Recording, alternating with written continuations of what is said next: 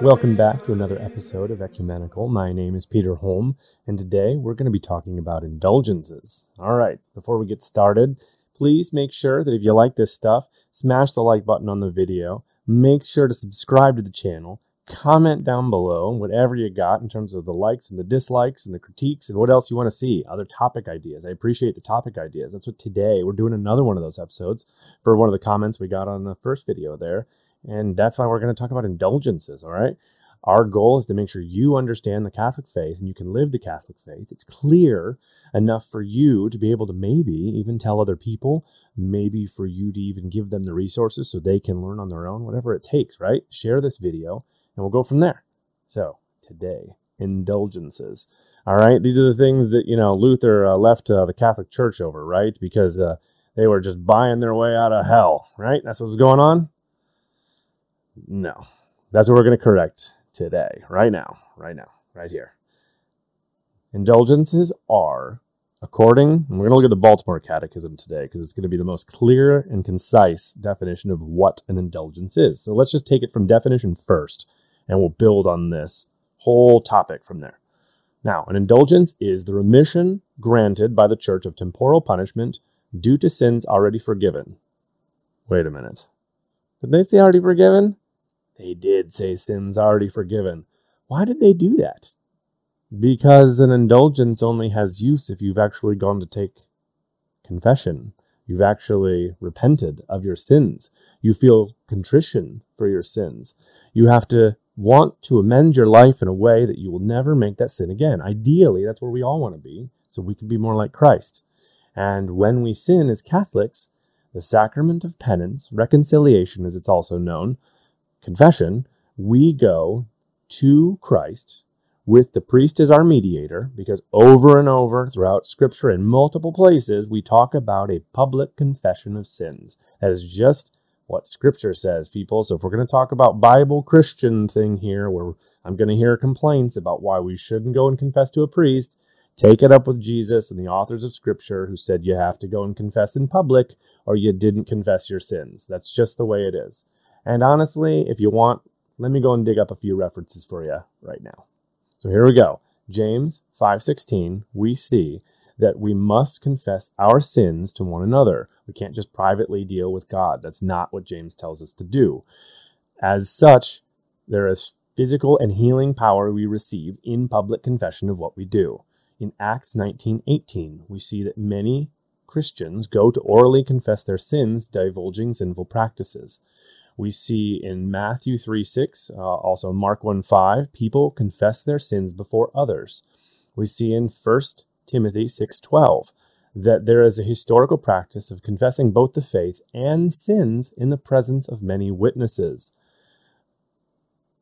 What does this mean?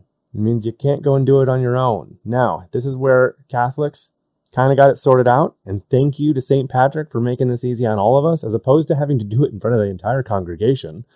As fun as that sounds, he gave us the ability to actually say, hey, you know what, if you just go to the priest, it still counts as public. You have fulfilled the components, the requirements that were given to us from James and from Luke and from Matthew and from Mark and from Paul. We've fulfilled those requirements. And then we have the ability to take advantage of what Jesus had given to the apostles, which was the authority to forgive in his name.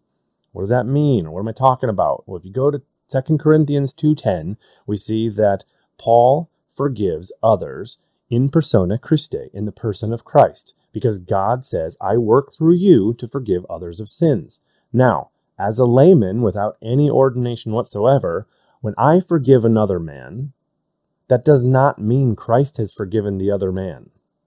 Okay? You and I cannot speak for Jesus, for God himself. We can have an inclination, perhaps, what he may think. You and I cannot read the mind of God. That's his.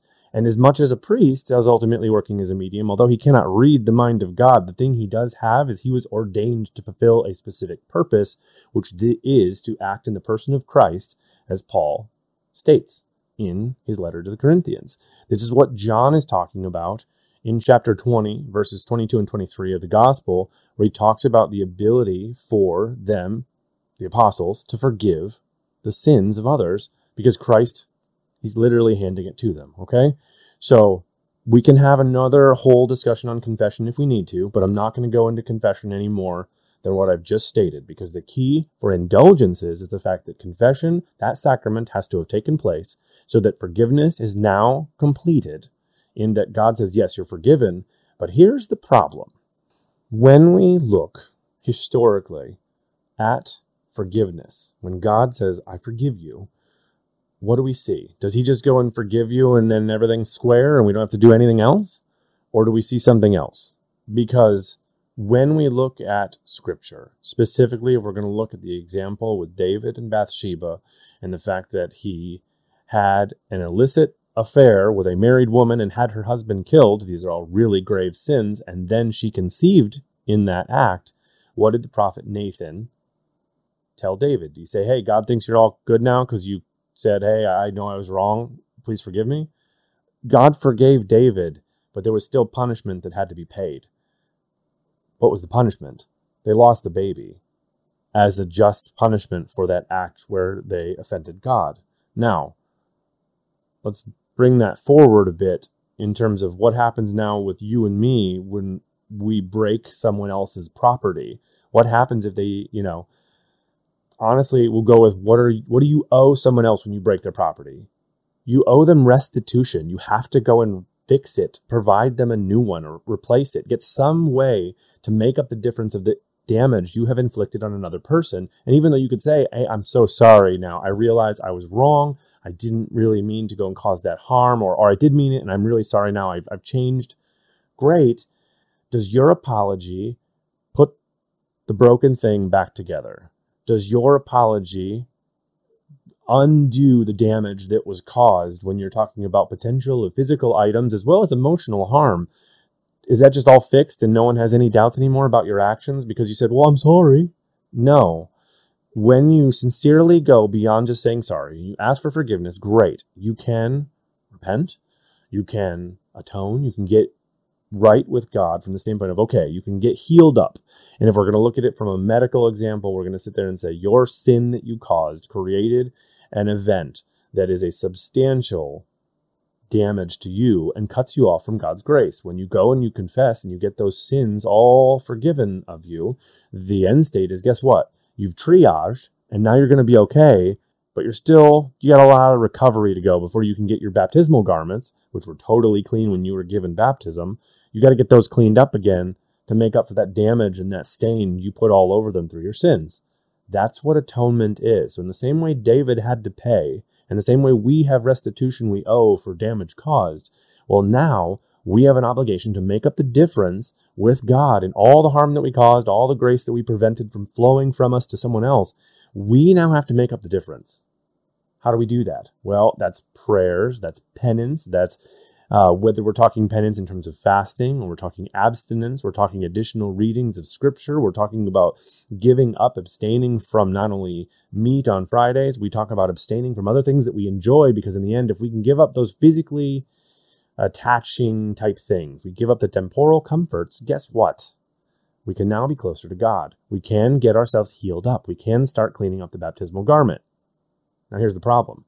What happens if you say don't atone enough and you still have stains on that baptismal garment? What happened to the man who wasn't dressed for the occasion in the parable that Jesus gives about the wedding?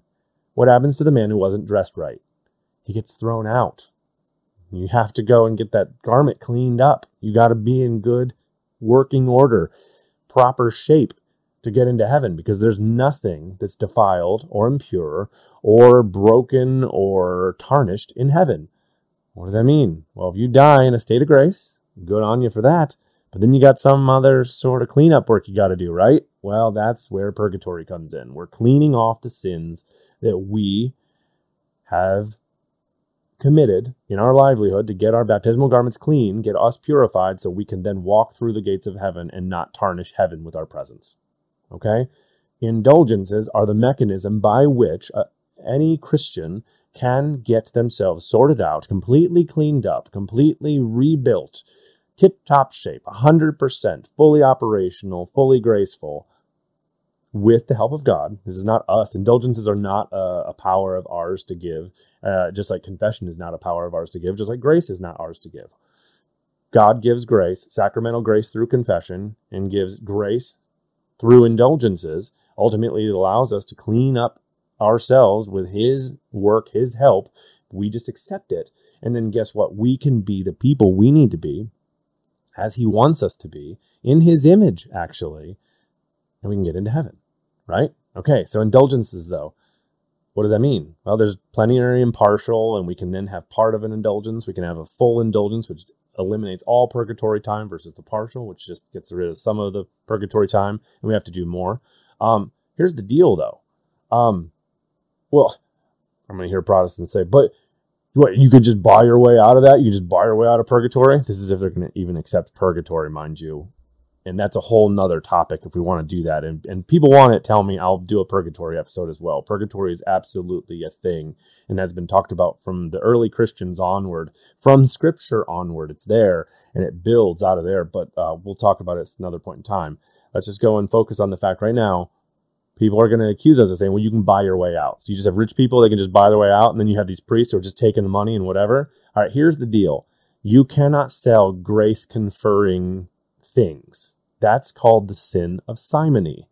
It's bad. You don't do that. That is a grave sin. That means all the people that Luther saw selling indulgences and trying to use the money themselves to do corrupt type things, Luther was correct in his assertion that this was a sinful practice.